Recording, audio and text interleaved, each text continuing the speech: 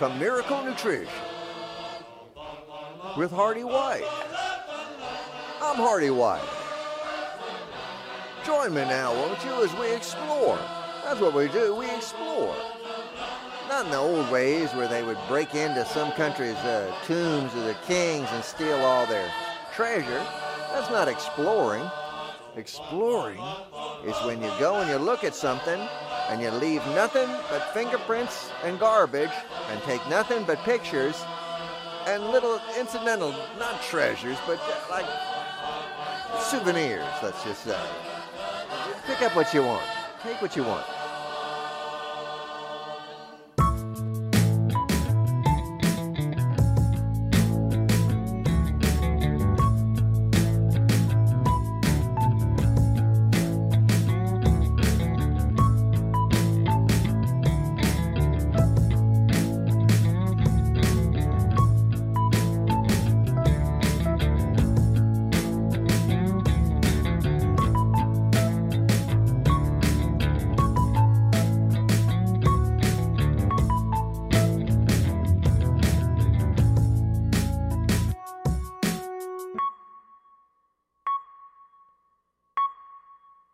Oh, my friends, it's so wonderful to see you again. Thank you for coming to visit. I so enjoy your visits. Why did you come by today?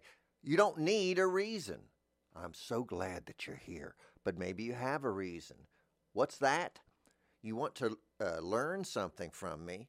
No, don't put words in my mouth. Well, you're not here to speak for yourself, so I'm just going to assume that you have come to get some of my vast knowledge. It's not vast. Well, it's vast. It's spread very thin.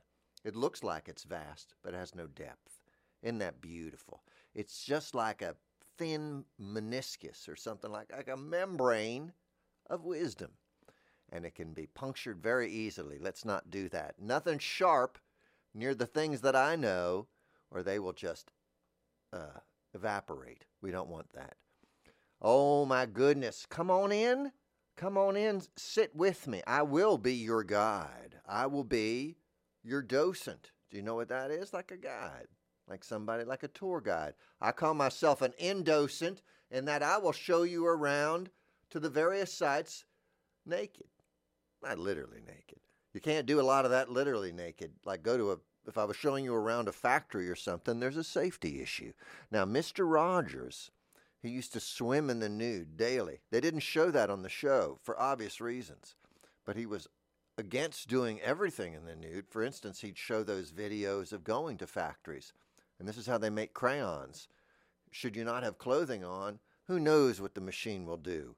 It doesn't know you from Adam. Really, it could grab you thinking you're wax. And I've seen that happen. It happens in the movies. I don't want to digress too much, although it's lovely to go off on tangents together. Come on, let me show you something over here. We'll get back to what we were talking about, but when I said wax, I thought of wax museums. Now, I have a dear friend who does that mid-sentence, so if I was saying something like that and I said, you know, one time there was a wax, and they'd go, wax museum, and then there we go. But I'm the same person, so it's okay to interrupt myself, I think. And I never want to hurt myself, but occasionally I am rude to myself, or even slightly condescending, but I don't mean anything by it. And I just do it to me. I wouldn't do it to you. But, well, you know what? Let's come back to wax museums. It's not open yet. Did you ever do that? You walk blocks. You say, I'm going to this wax museum. Why is it closed? Every time I go to New York City, I think, let's do this exciting thing. I go, it's not there anymore. Or it's closed just now, just for this brief time that you're here. Okay, well, let's do something else. I'm sure what that means, that's fate saying, hey, go to the door next door. Go and knock on the neighbor's door. So if you go to see your grandfather, he's not home, go to the neighbor's house. Because that's what fate is saying. Just go through any door. I would like to share something with you today, maybe an exercise we can do. You go, oh, exercise, not the kind where you throw up afterwards. I do notice that I'm looking at the videos of how to exercise, and a lot of them today say, hey, you're not really doing it right unless you vomit at the end. Now, that wasn't really, I remember doing that in PE in school, but I didn't know at the time that that was fantastic, that I was doing the right thing. And I thought, gosh, I'm out of shape because I vomit. Also, they put lunch. I had lunch, PE, and then something else, math. It was all terrible. I didn't do very well in school, but I blame a lot of it on the schedule. You're just not syncing up what you want me to learn to my optimum learning times or something, and it feels like you don't care. I feel like the point is not me learning something, it's just you being able to say that you tried. Because nobody really was interested whether I actually learned anything. They were just like, we're just all going through the motions, son. That's what it felt like. And at the end of the day, you are really responsible for your own education. And that's when I taught myself law and medicine and all those things. And because my standards are much lower than most people, I fancy myself an expert. And I do like to know a little of everything, just because sometimes those bar trivia contests have pretty decent prizes. At least you can get a coupon book. Now, I have a few things that I can offer you. I have gained a few skills in my life just by being alive. You know how that is. For instance, like navigating insurance, but also whittling, but also things that perhaps will be valuable to you. Not public speech, obviously. You're not here for that, I hope. I'm here for acting and elocution lessons. Oh, dear. Well, you know what? I'm going to give it a shot. That's what the Three Stooges taught me that. Don't turn down a job just because you're woefully unqualified. And never say you're not a thing if someone's confused you for it. For instance, you're walking in the hospital because you just saw your friend who had, it wasn't major surgery, it was hernia, but you wanted to come visit just because you thought maybe there'd be pain medication. So you're visiting your friend, you're walking down the hall, and someone says, Dr. Fine, Dr. Howard, Fine. And you go, yes, like that. And then they say, quick, come with us. There's doctoring to be done. And you think, well, if it's anything shy of surgery, I don't mind doing it. And I would completely have no compunction about doing unqualified psychiatry. I believe I could surely spot the people that really super need help. And then I think that's all that you're supposed to do. Is just, say, hey, yes, I'm confirmed. They bring the psychiatrist in for that. Doctor, could you come in here? Yes. We have a suspicion about this patient. All right. Who's the president? Yep. Something's wrong. And so, I don't know. I'll think about it. Ask their regular doctor. I'm just here for my expertise. Look at my watch. You can tell by my watch that what I do is pretty important and pretty lucrative.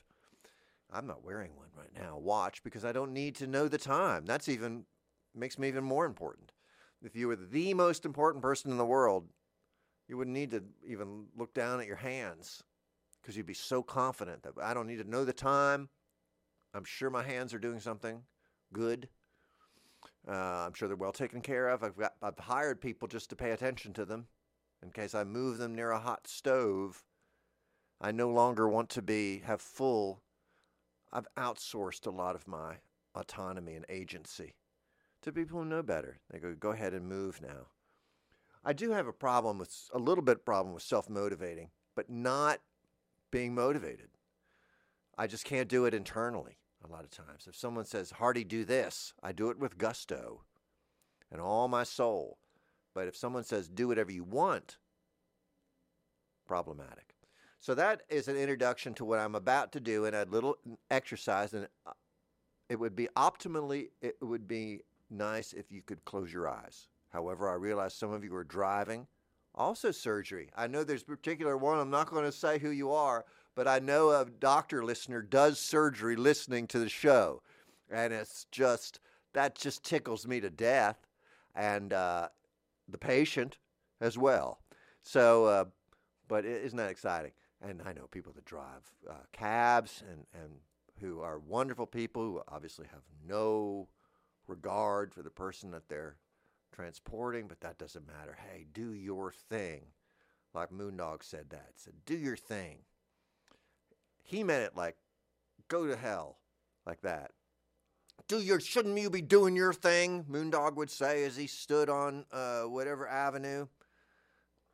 I forget. We all know 7th or something or 5th and Main, and he'd stand there. He was a jazz musician, and they call him a Viking because he wore this helmet thing, but I don't know if it had anything to do with being an actual Viking. He wouldn't hurt anybody. And anyway, now I'm way off. But here's what I want to do with you. I want to help you imagine things. And I want to help you imagine things concretely and to create sort of spaces in your brain. Now, how do you do that? You say, well, you've heard the idea of a mind palace, and my mind duplex that I have. I share it with a friend, has the other half. Actually, the culture has the other half. It's a duplex. My mind duplex, I share it. One half is mine, and the other half belongs to, guess, y'all, and all the things out there. And I can hear you on the other side of the wall doing terrible things. And if you start a fire, we all burn down. That's the thing about the mind duplex. It is not an isolated palace, unfortunately. It's in a complex. It's not quite an apartment complex. I think there's just one other half to it. Or maybe there's the family of man lurks in a room. I have a recurring dream where I have this wonderful, beautiful, spacious house, but there's one room. This is a total other family lives there. And they go, shut the door, close the door, it's cold. They don't say that. That's Senior Wences. But if he might have been in there. They're in there watching old Ed Sullivan shows, that family that lives in my extra room. And so maybe it's Anne Frank. I don't think so. So here's what we're going to do. I want you, again, if you can close your eyes, that's wonderful. If you're not sighted, skip that part. Doesn't matter. But what we're trying to do is visualize in our minds only. I do a version where we do it outside of our minds with crayon. But this one we're going to do just inside. So it's very difficult to actually visualize things. I'm going to tell you that right now. And we're going to get to a part where you go, is this even my brain? And you'll go, yeah, maybe not. So here, the first thing we're going to do is picture a door. Now, that's easy enough. You've seen doors. It's a rectangle that's a little taller than you are, isn't it? It's a little wider than you are. Let's just see a rectangle first. We don't have to make it a door. You've probably already put a knob on it, but you can put anything you want on it, any type of handle. And you can picture the hinges, 3 hinges, 2 hinges, a large piano bench hinge. It's one continuous hinge or anything like that. I don't know how you've affixed it to the other thing, but it's a front door. Maybe it's got a design on it. Maybe you don't even have to go into details. If you can just maintain the rectangle, that's a lot. So we're going to have this door. We see a door, and we notice its shape, and we notice its hinges, and we notice a knob, something we can open it with. And as we picture the knob, it just keeps changing into every shape of every handle that we've ever seen. It's so strange. Now it's a knob. Now it's one of those long handle things. Now it's one of those handles like an old grocery store, pre-automated. When you used to have to open the grocery store door. Do you remember those? And they had the kind of winged handles. There's one, never mind. So we're opening the door now. We're opening the door, and you can see it open, and you're walking through. Let's just picture the rectangle that is the threshold. So another rectangle that we can move forward. We've got this solid one, and we're moving. Open and close the door. Now we're stepping through, and what we're stepping through into is not a room. Don't picture a room. It's just the inside of a cube. It's a large cube. It's maybe 3 times as tall as you are. And you can make it whatever dimension you want, but it's just a cube. There's no other windows or doors in it yet. It's not a color or anything. You can make it wood if you want. A big wooden cube you're inside now. So we're not going to put anything in it yet, because if you just try to imagine a room, it's going to quickly vacillate between every room you've ever seen in every kind of house. And especially when you do exercises like this, people always picture some sort of historic house that they visit. I'm walking into the old Henry Clay estate or something. It feels like that. I've never done it where I've walked in and they go, oh my, it's my grandparents' house in Boca Raton. Never. So it's always some kind of big old Victorian house or something like that. Is that where my mind comes from? Are the basic building blocks of my mind Victorian English? Oh Lord, that's something you don't want to. Maybe we're exploring places we don't want to go. Oh, you see things about yourself, things you've inherited. You go, what is this? This old walking stick? That's not a walking stick. That stick's for beating baby animals. Oh no, I always thought it was the Sunday go to meeting stick, we called it. Nope. It's the Sunday meet your maker stick. So it suddenly has a different context, and you have to deal with all this. Deny, accept, or you can accept and observe and understand and see and rise above or in an empty room. Now let's put a table there. It can be a humble table, whatever you want. See, that's the thing. Every time I say whatever you want, you're going to encounter a little problem. Most people are. And that is, I don't know what I want. And it's even if you know what you want, you might not know what you want. So I'll give you anything in this room, and you go, sports car. It is a room. Now you have a sports car in a room. So you start having to think about why you want the thing and what the real need is. What if I'm thinking about that gold watch? Is the hole in my soul really gold watch shaped? What am I looking to? What's the feeling I'm chasing? And now that I'm in my mind and I got nobody around and I can conjure anything I want, I'm having a hard time. I'm having a hard time going through my desires. I can't quite find them. And when I do, sometimes they look like just things I've seen. Oh, God, I'm a machine. That's it. Now I know everybody else is out there going, we're having no problem.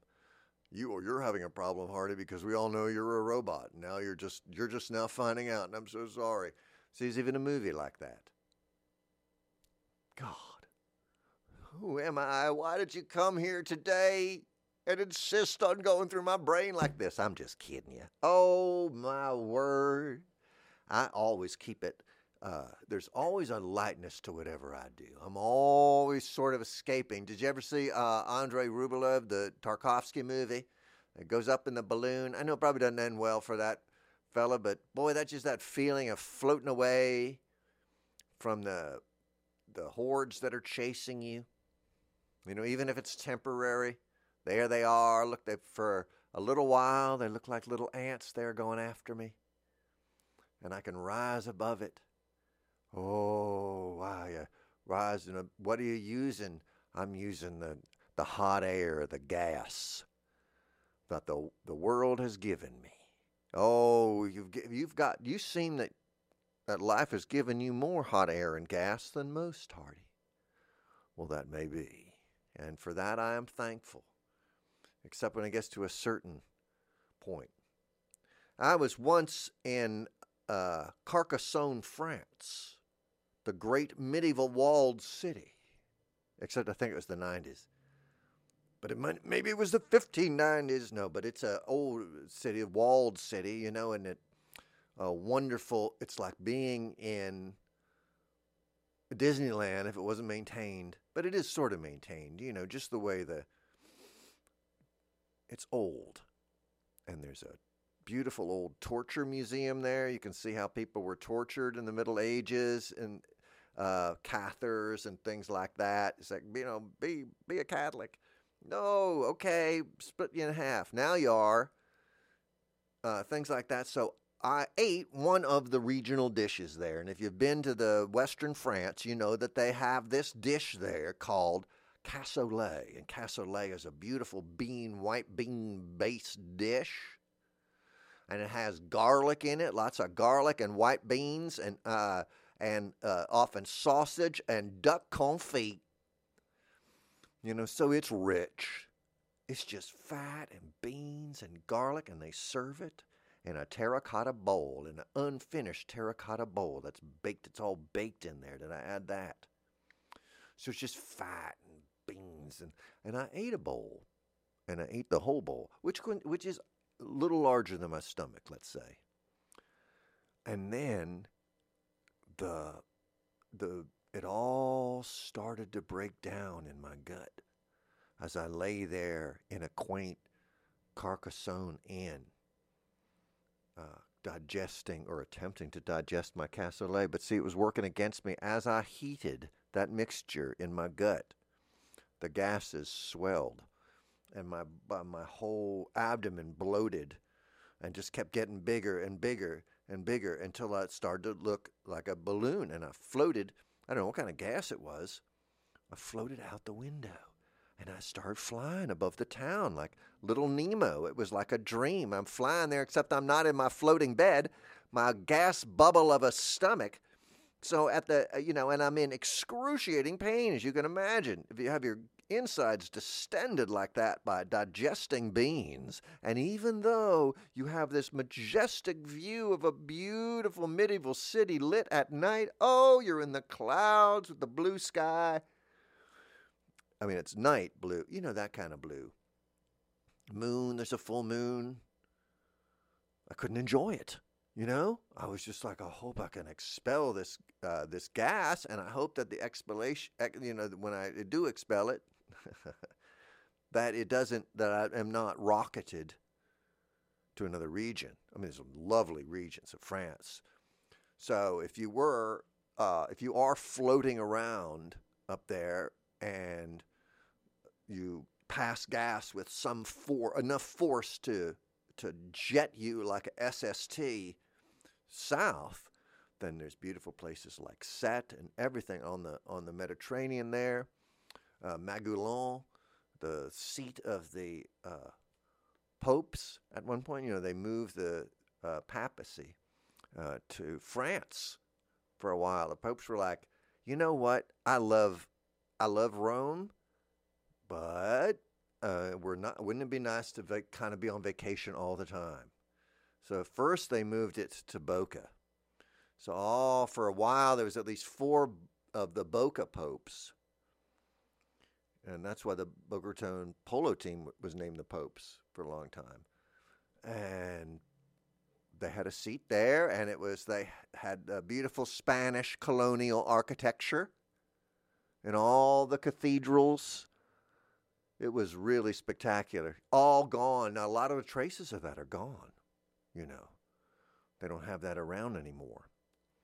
You've left me in an empty room in my mind, conjuring a table. Make the table. Now put something on the table that you want. I like pudding. Remember, it's in your imagination. So a lot of the things that you might want could be bodily. And then you find yourself, well, when I'm going through it in my mind, the custard is not quite as rich or sweet. I have a hard time imagining sweetness. I have a hard time smelling my imagination. So if I was to sit and I was trying to conjure the memory of the smell of a rose in this room that you and I have made, I could do it maybe a little, but then I'd really have to start thinking about, what's the smell of a rose make me feel? Nice. We don't have words for it. We do this to children when we're teaching them to write poetry, and I'm like, how's that rose make you feel? Nice. Smell. I don't know. They don't have a vocabulary. No one does. These things are almost indescribable. And we try, and the words go on, and they just lull me sometimes. I love poetry, but not for the reasons that the poet thinks. And that's, bless them. That's fine. I know I get a lot of them, and a lot of angry emails from English departments, which are kind of warrens, nests. The poets nest together. They find one another. Sometimes they live alone in obscurity and write their poems. But a lot of times you understand that, shared language, shared imagery, hard to be unique. And when you make up your own language, well, people don't always get it. In the words of Kurt Schwitters, he didn't sound like, in the original German, it makes more sense, what I just said. You can't really appreciate it. He would have said. But still, sometimes I feel like I can only express myself through either not making sense or sounds or inappropriate emotions. What do you mean inappropriate emotions? Well, did you ever see a performance, let's say, and you say, we're going to a performance artist, and you go with them, a comedian's a performance artist, but they don't say performance artist, because when you say performance artist, it's just you worry, although, and the reason you're worrying is because of your expectations. You want them to be met, and when they're not met at all, it's frightening. And it isn't frightening because you think it's something you're going to be hurt or wounded or anything. You don't have your reaction prepared, and this makes you self-conscious. You go, well, what if I go to this performance artist performance and I'm confronted with some very uncomfortable thing, and I haven't really thought about how I'm going to react to it yet, and what if my reaction is sort of out of my control? Isn't that interesting? So that's why we allow entertainment to not do that to us. We want to be prepared. I got my reaction all set. I have my expectations. I have a comfort zone, not just a zone of no pain, but a zone of silk sheets that I put on. So ask ourselves, is it all right for art to make you slightly chilly? I put on a play one time in the middle of winter with no heat, and I know I wasn't, people were mad at me, but it wasn't dangerous cold. It was just uncomfortable. It was like being bloated with gas as you're floating over Carcassonne at night. It was a mixture. It was, how do I separate these things from my physical feelings and emotions? What things? Art, my reaction to it. Listen, I'm going to tell you a story. So you go to this performance, and there's an empty stage, and a person comes out on the stage, and they start making noises or something. And this goes on for, you add the time to it. Making noises for 10 seconds is different than 10 minutes. After 10 minutes, you're saying, I'm seeing, this is conceptual. I'm not supposed to feel anything, or am I supposed to be annoyed, or all that kind of thing. Then you find yourself thinking too much. You say, shouldn't the artist be doing all this thinking for me? Why am I having to go through all this? There's too much figuring out here on my part. I don't like that. There's some people that will pay more for table service when they could go right up to the buffet. And I think that's one is they want to feel in control of a human being, so they want a waiter. And then and just I don't want to have to stand to get my food. But you got to remember, when you stand at that salad bar, there's someone who knelt to pick your melon. So if you can't stand there, I can't stand, Hardy. Oh, I didn't mean it like that. That's all right. You want me to? Hey, I'll make a plate for you. No, I don't want to. That's why I never tell you to do anything. My gosh, I don't know what your abilities, capabilities, or even your desires are. Maybe you don't want to imagine anything. But that's really easily dealt with, and that's just, I'm not going to listen to this fella. This goes on. Does he just talk like this? Sometimes he plays these like kind of cartoony things. Well, I'm going to go one of them episodes. All right. But, I think that the people that a lot of you, my listeners, are people that also could listen to an album that had one song per side. And I bless you for that. Because there's great albums that are like that. Isaac Hayes. That's one. By the time I go to Phoenix, that's what is that? 20 minutes or something? I think that's okay. I like to ease into something. I might want to hear someone speaking to me from their heart because you know I am. You know where it's coming from. You know I'm not that type of crazy that isn't afraid, or isn't afraid enough of sharing their real fears, like just the pure terror of being alive. Not the little inconveniences, like I'm also afraid of social things. No, I speak to the great terror that is just waking up every day and facing everything and facing the inevitable fact of your own demise. Oh, what are we going to do? People used it to sell you all sorts of things, the fear of your own death and others. It's looming over us all the time, the unspoken death gorilla. What are you doing? I'm waiting. Well, you're making me uncomfortable. Could you leave and come back? No, I shall lurk every second of every day behind you and all your friends and family. Oh, give me some answers to comfort my heart. Oh, all I can say to you is this. All I can say to you is learn to make rooms in your mind and learn to use your gas, your belly gas, to travel and to see things and to experience. And the more you are present in a moment, because these moments, they do actually contain eternity. I've done the math. You don't even have to not believe me, because there's nothing easier to prove than there's no future or past. I mean, I could prove it to you in an evening. Come over sometime, and I'll prove it to you.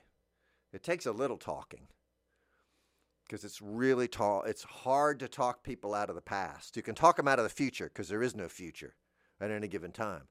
But talking them out of the past is rough, because they've been using it to do predictive things, But if you point out how unreliable your interface is with it, then I think that people say there is no thing but now. Right? So here you are now. What do we do? I don't know. I know. Now it's a heavy burden. You say, be in the moment. Good Lord. The moment weighs the weight of the universe. A moment is as heavy as all the matter in the universe. That's what it's on me. What am I going to do with it? You're saying, what do you want? I don't know what I want. Why are you even asking me? The pressure is on. If I do go to a restaurant and there's a lot of items on the menu, I'm sunk. If there's pictures, you go to some of those, they have like 50 pages. A lot of the ones that have ice cream and hamburgers, they've just got to take a picture of everything. And I feel like the food is doing it. Like, look at me, like they're food selfies. Does this look good to you? And then you've got it. You go through it all and you go, this is too much. And maybe you order too much or something like that.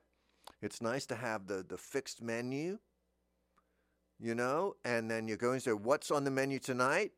And they say meatloaf, and you go, I don't eat meatloaf, and they go, well, there you go. Well, what else do you have? Eat the salad, I guess. Just eat the rice is a punchline to a cannibal joke. And I remember this because I was at the Calder racetrack down in South Florida.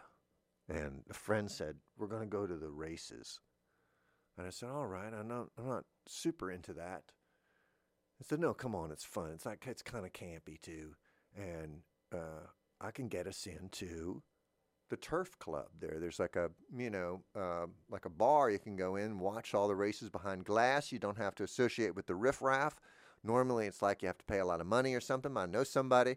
All you have to do is wear a jacket. And if you don't have a jacket, they give you one. That's kind of old school. They don't do that anymore. It's like, jacket required, and they don't have one. Here's an ill-fitting one.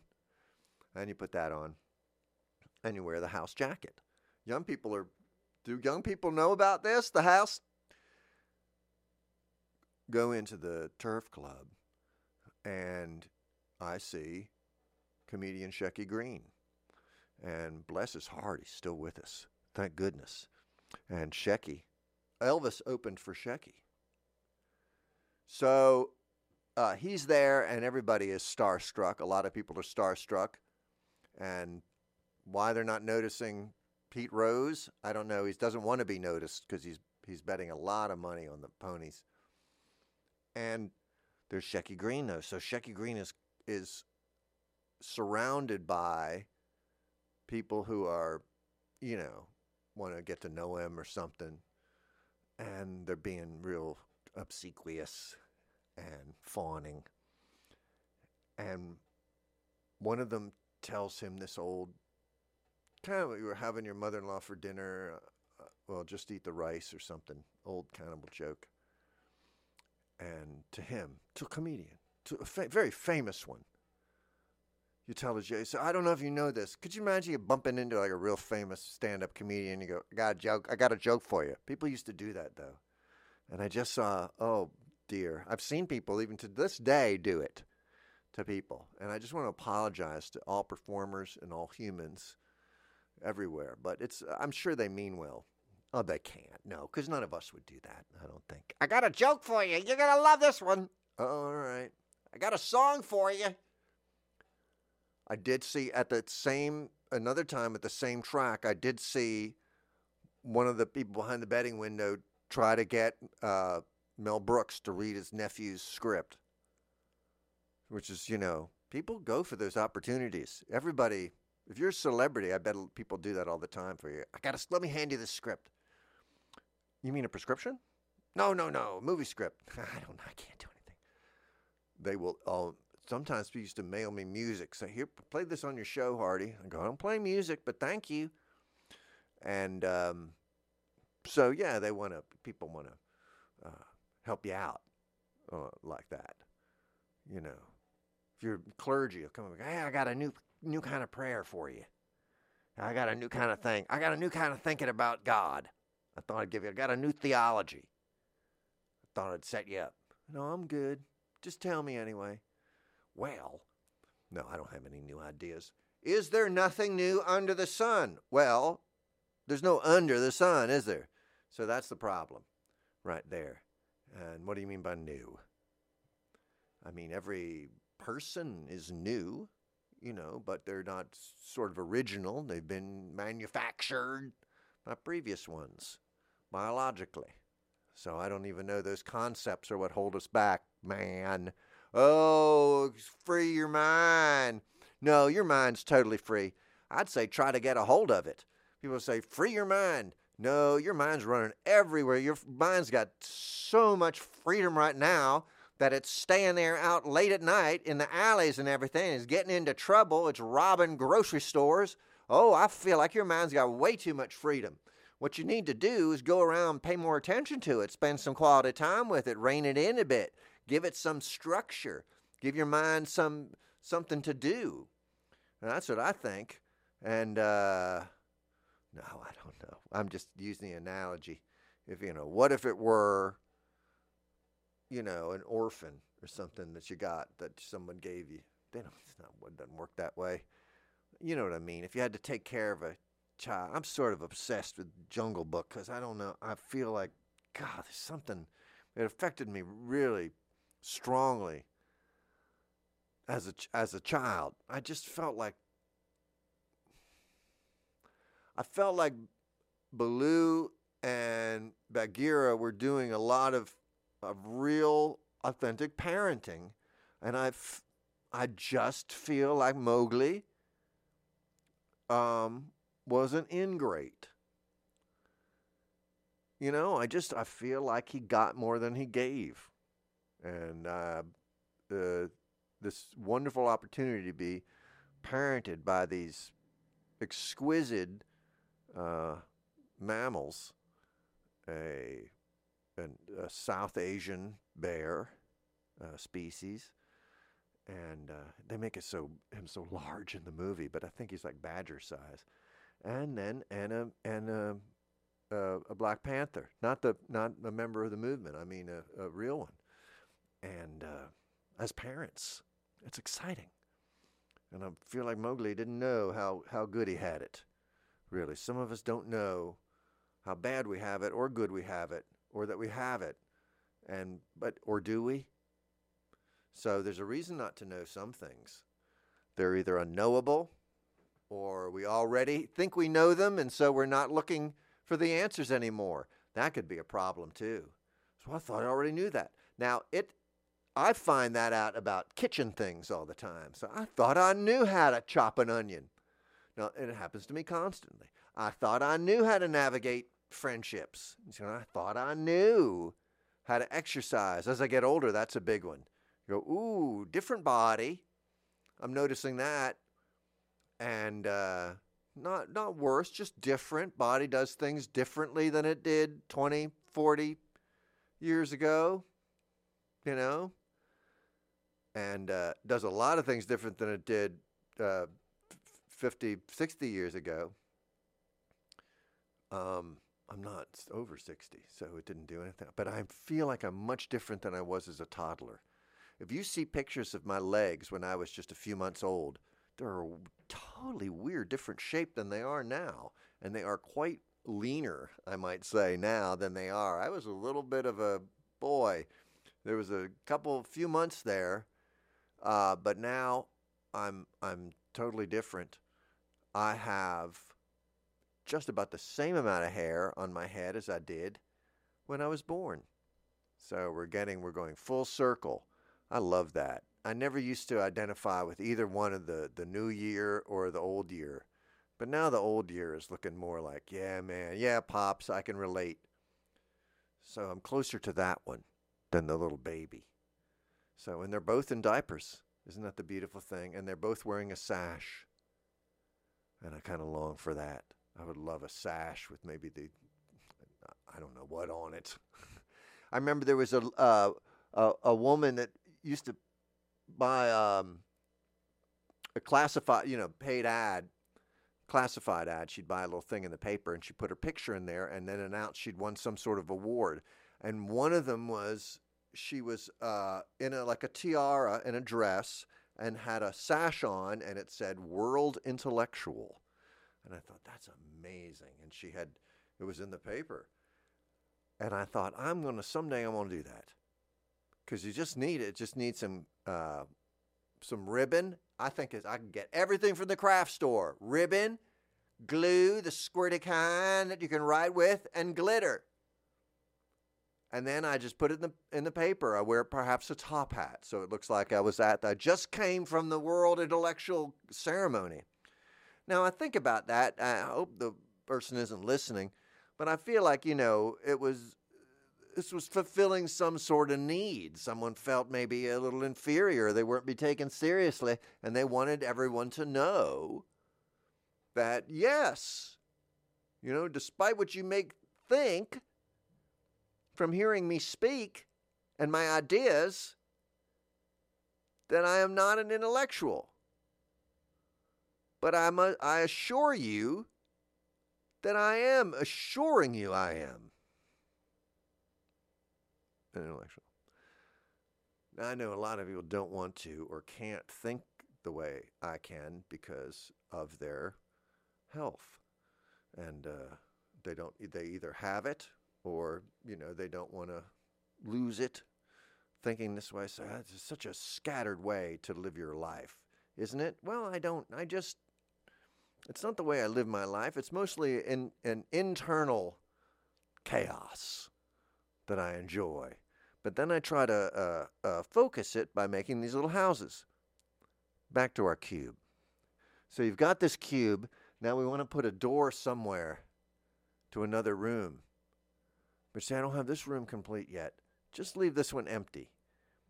The mistake people make with real houses and the ones in their mind are getting all the furniture at once. There's this feeling you got to decorate the whole room. Well, now we've got this empty house. We need a giant sofa, 2 chairs, a carpet, a coffee table, 2 end tables, 2 lamps on those end tables, an additional chair. You know, it's so strange. And then all living rooms get this same thing. And you say, well, that's just in the West. You know, maybe it is true. But, you know, still we feel the need to, those who furnish rooms like to furnish them. But it's to do so over time would be good. You're sitting there and you go, what does this need? I don't know. Let's sit down and think about it. And you're all sitting down and you think about it, and your elderly aunt comes over. And you say, elderly aunt, can you sit upon this pillow or this nothing on the floor? And she says, don't you have like a chair or something? And you go, what about cultures that don't have chairs? And she goes, I'm not from one of those. I'm from New Jersey. And we sit in upholstered chairs, preferably ones that have the bare legs covered by a little skirt. Okay, I'm sorry. I forgot. Sorry, Auntie. All those things are available right there from your brain. Now, a lot of our brains don't work right. What's right? Who knows? They all work. They work. They don't work. There's no right, really. There is to other people, but not to you. There's pain and suffering. That's all real. I discovered that the hard way. And then, how was that? I was born. I may or may not have agreed to be born. I don't remember. So much I don't remember the beginning of the show. I do, actually. I remember every word of it. I wish I couldn't sometimes, though, you know? Because we're burdened by our memories, aren't we? Some of them we can't shake. Some of them we try to bury in a little room of our mind duplex, and they keep popping their little heads back in. But, you know, if I promise I'm going to go see them regularly, maybe sometimes they'll listen to me. Say, look, I'm going to drop in on you. We'll work things out past traumatic event. Let me get back to you. But meanwhile, I got some fun to have. Oh, the joy that I would like to spread to you right now. I'd like to spread it on you like lock schmear. Except it's not lox, it's joy. And it's not, but it's still cream cheese. It's in cream cheese though, or it won't have the right consistency to rub on you, to put on that veneer of joy in a dip form. I love it, and I love to be with you. I like being alive. I think I'm pretty sure it's not always easy, and I don't want to be alive anymore. All right, no, I do. Wait, I feel lots of us feel that way, and just come here and hold my hand until it passes. And you get back to that feeling. It's like, you know what I'm craving? Weirdly, sauerkraut. So that's what we want to get back to. So hold my hand with me. Oh, none of this is easy. And it's all it's only as long as every moment is. So spend one of those moments with me. And we'll smile at each other in adversity. That's all there is, a lot of it. And so I just want a little thing between sometimes it's not there. Sometimes when you finally get your dream of floating over the city, and you got belly pain. That's what I'm saying. So I don't know. I'm just going to embrace it anyway. And I find that together we do much better than I do alone. That needing one another, you have made me feel so needed over the years, and I know I don't know if it's anything I'm doing. I would love to keep doing the same thing so that you keep needing me, but I don't know what I've done. But then you bless me with something. You'll say, thank you, Hardy, for talking to us. And I love to do it. And I love to share what I'm thinking, because I'm thinking about what should I say to beautiful, loving, caring people who are alive, who are sometimes not loving and caring because of the cruelty and injustice of the world, and things are physical pain and emotional pain, and things happen beyond our control, and we're all feeling like it's all careening in 5 different directions. Oh, let's embrace and hold one another, and that way we'll keep each other from floating off into space, and we're defying the inevitable, yes, but it feels so great in the moment when we do, and derive strength from one another. I like doing it. If you can take any energy from Hardy when Hardy feels tapped into the greatness that is being alive and being human, when I feel like I have transcended all the things that would drag me down and discourage me, and I find them in you, my friend, connecting with other people who are alive and celebrating our aliveness and how temporary it is, and being aware of how precious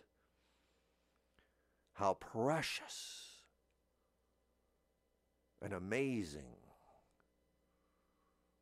that limited quantity is. And we're focused and alive and aware, and we wake up for it. See, that's the thing. If there's going to be a small event, you wake up for it. You wake up, you open your eyes, and it's not easy. It would be great to just slumber forever. If nothing's going on, you can just sleep. But if there's an event, something's happening, you got to wake up for it. You got to open your eyes. You got to get out of bed. It's hard. It's hard to stand up and face it. Everything feels creaky. There's discomfort. I need to go to the window to see the amazing event. If I don't, I will miss it. Is it worth it? It was worth it. It's worth it. I'm feeling it. I'm feeling shaky, and I'm feeling tired, and my eyes are red, and my heart is heavy, and I'm looking now towards the heavens, and I see something revealed. I see the source of what I desire right there. Something, it's just a moment. I can't even define what it is. I can't define what it is. It isn't anything. I'm not going to label it and saying, and that thing is. It isn't. It isn't. I don't think it's anything. It's a moment. I've just come alive for it, and I've come aware, and I've opened my eyes, and it's the mere process of being awake that does it. And all of a sudden, everything is the message. And everything I focus on makes me aware. Then I can go infinitely into one of these homes and create anything I want in any room. And I have all the power in my mind to do that. It's all contained. I have it all. All the things that were turned against me, all the weapons shot at me, I've absorbed and I've put them in there, and I can use them, and I can make things out of them. All the insults I can turn into end tables. All the arrows I'll turn into lamps. All the hate I'll turn into a carpet. I can do that. I could rise with you. Oh, you do it for me, my friend. I'm so glad. I know that you might be going through something right now. But there might be, I'm in a dark tunnel. Let's live here now. I'll move into the tunnel with you. Because, if you just keep hankering for the end of the tunnel, you might be disappointed. So let's just turn our attention and find something infinite in one of these tiles. Let's look at the side of the tunnel. We're in this subway tunnel now. It's a dark, but look at the tile. Look at the wear on these. In every single tile, there's some sort of stain that forms a pattern, and that pattern is some sort of beautiful painting, isn't it? What can I see? I see someone sitting there contented by the side of a river fishing. Look at their hats tilted that way. Maybe it's rat feces, but to me it looks like a beautiful painting. Look at this other tile. We're looking at it together. We're laughing and using our imagination. We forget that we're in a tunnel. We're not yearning for the light at the other end. We're not pining for the light at the end we came in with. We're just sitting there in the middle of it, engaged with one another, forgetting that we were headed anywhere. That's how we do it. That's how I want to do it, is be there with you in these moments. And I know that that's not what you need all the time. What if I was like the first thing in the morning you wake up and you start listening to Heart, you'd never get to work. Would you? Maybe. I don't know. I'll just stay here and I'll stay here and I'll draw comics. So that's a good thing. It's a good thing that maybe you're listening to me at dinner time, or maybe as you go to sleep, or some people have listened to me at the end of their lives. I've been around long enough for that to happen. Can you imagine that? So I think about that. I think about being an accidental psychopomp, and that I might be with you in your imagination sometimes, and I want to be a beautiful force of compassion and love, unconditional love for you in your imagination at least. Don't think of the literal person I am, the one that has guts and gas. Think of the one over the radio, the character me, the thing I play, the thing in your imagination, the role I am in your imagination. You can bring me in and have me do things for you in there. Give you encouragement maybe. Give you unconditional affirmation. Just tell you I love you. Tell you the way that you are. Everything that you're doing is human. There's nothing you can do that's not human. There's nothing you can feel that isn't generated by your human brain and feelings. There is no creative way that you can cope that the universe will be fazed by. And your other people may oppress you or try to tell you who you are, or try to kick you out of your own mind palace, but they can't. That's yours. And they can live in the other side of the duplex and make all the ruckus they want, and they can burn their cooking and you might have to smell it. But you can also release the smell of roses. If you like roses, if you don't, you can release some other smell. Oud. I don't know what you want to do. Bless you. Oh, my friends. I want to tell you right now that I'm going to be appearing, listen to this, March 10th at Monty Hall. Tickets just went on sale. WFMU, this is for the marathon that's coming up. I'm going to be in town live March 10th at Monty Hall doing a live show where I stand up there on stage and confuse you. And I haven't done one in a couple of years because of COVID, but now I'm doing one again, and it's very exciting. And you can get it's all to raise money for the marathon, and I think tickets just went on sale, so you want to get those from FMU so you can go to it, and isn't that fun? And it's a limited capacity. And then if you miss it, I will just step out on the sidewalk and go, well, hello, for 15 minutes, and you can take pictures. So, no, you wouldn't. Why would you want to do that? But that excites me so much because then I get to see you. And then, boy, there's nothing like that energy of just being together. It's a beautiful thing.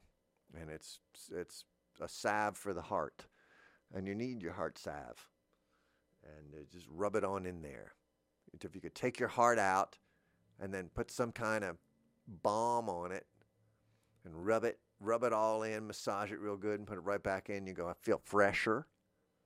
Feels like my soul's had a shower. And that's what I'd love to do. I'm going to tell you a story. I got it all prepared. I'm preparing it. I like to give out some facts, too. I do it so you'll be edified in a way, not just confused. And hopefully the most important thing is you'll feel something, because that's the only thing that I have any proof of that's happening, is that we're feeling and experiencing something. So knowledge, wisdom is not as important to me as giving you a feeling. And that feeling I want is something that will ease your soul and mind and make you feel at peace and loved and wanted and necessary. Oh, my goodness. You are listening to Miracle Nutrition with Hardy White on WFMU East Orange, WMFU Mount Hope, 91.9 in Rockland County and New York City, New York, and online at WFMU.org worldwide. Freeform radio, the way the radio freeform is Thank you so much for listening, and I will see you again next week.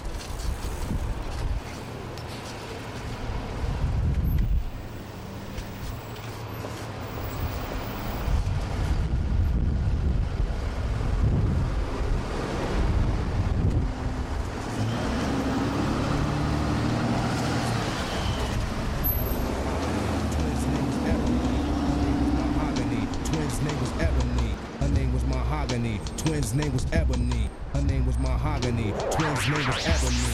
Her name was Mahogany. Twins' name was Ebony. Her name was Mahogany. Twins' name was Ebony. Her name was Mahogany. Twins' name was Ebony. Her name was Mahogany. Twins' name was Ebony. Her name was Mahogany. Twins' name was Ebony.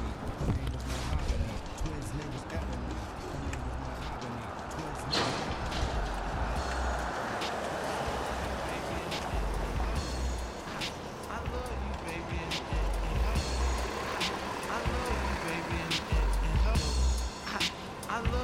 baby, and hello.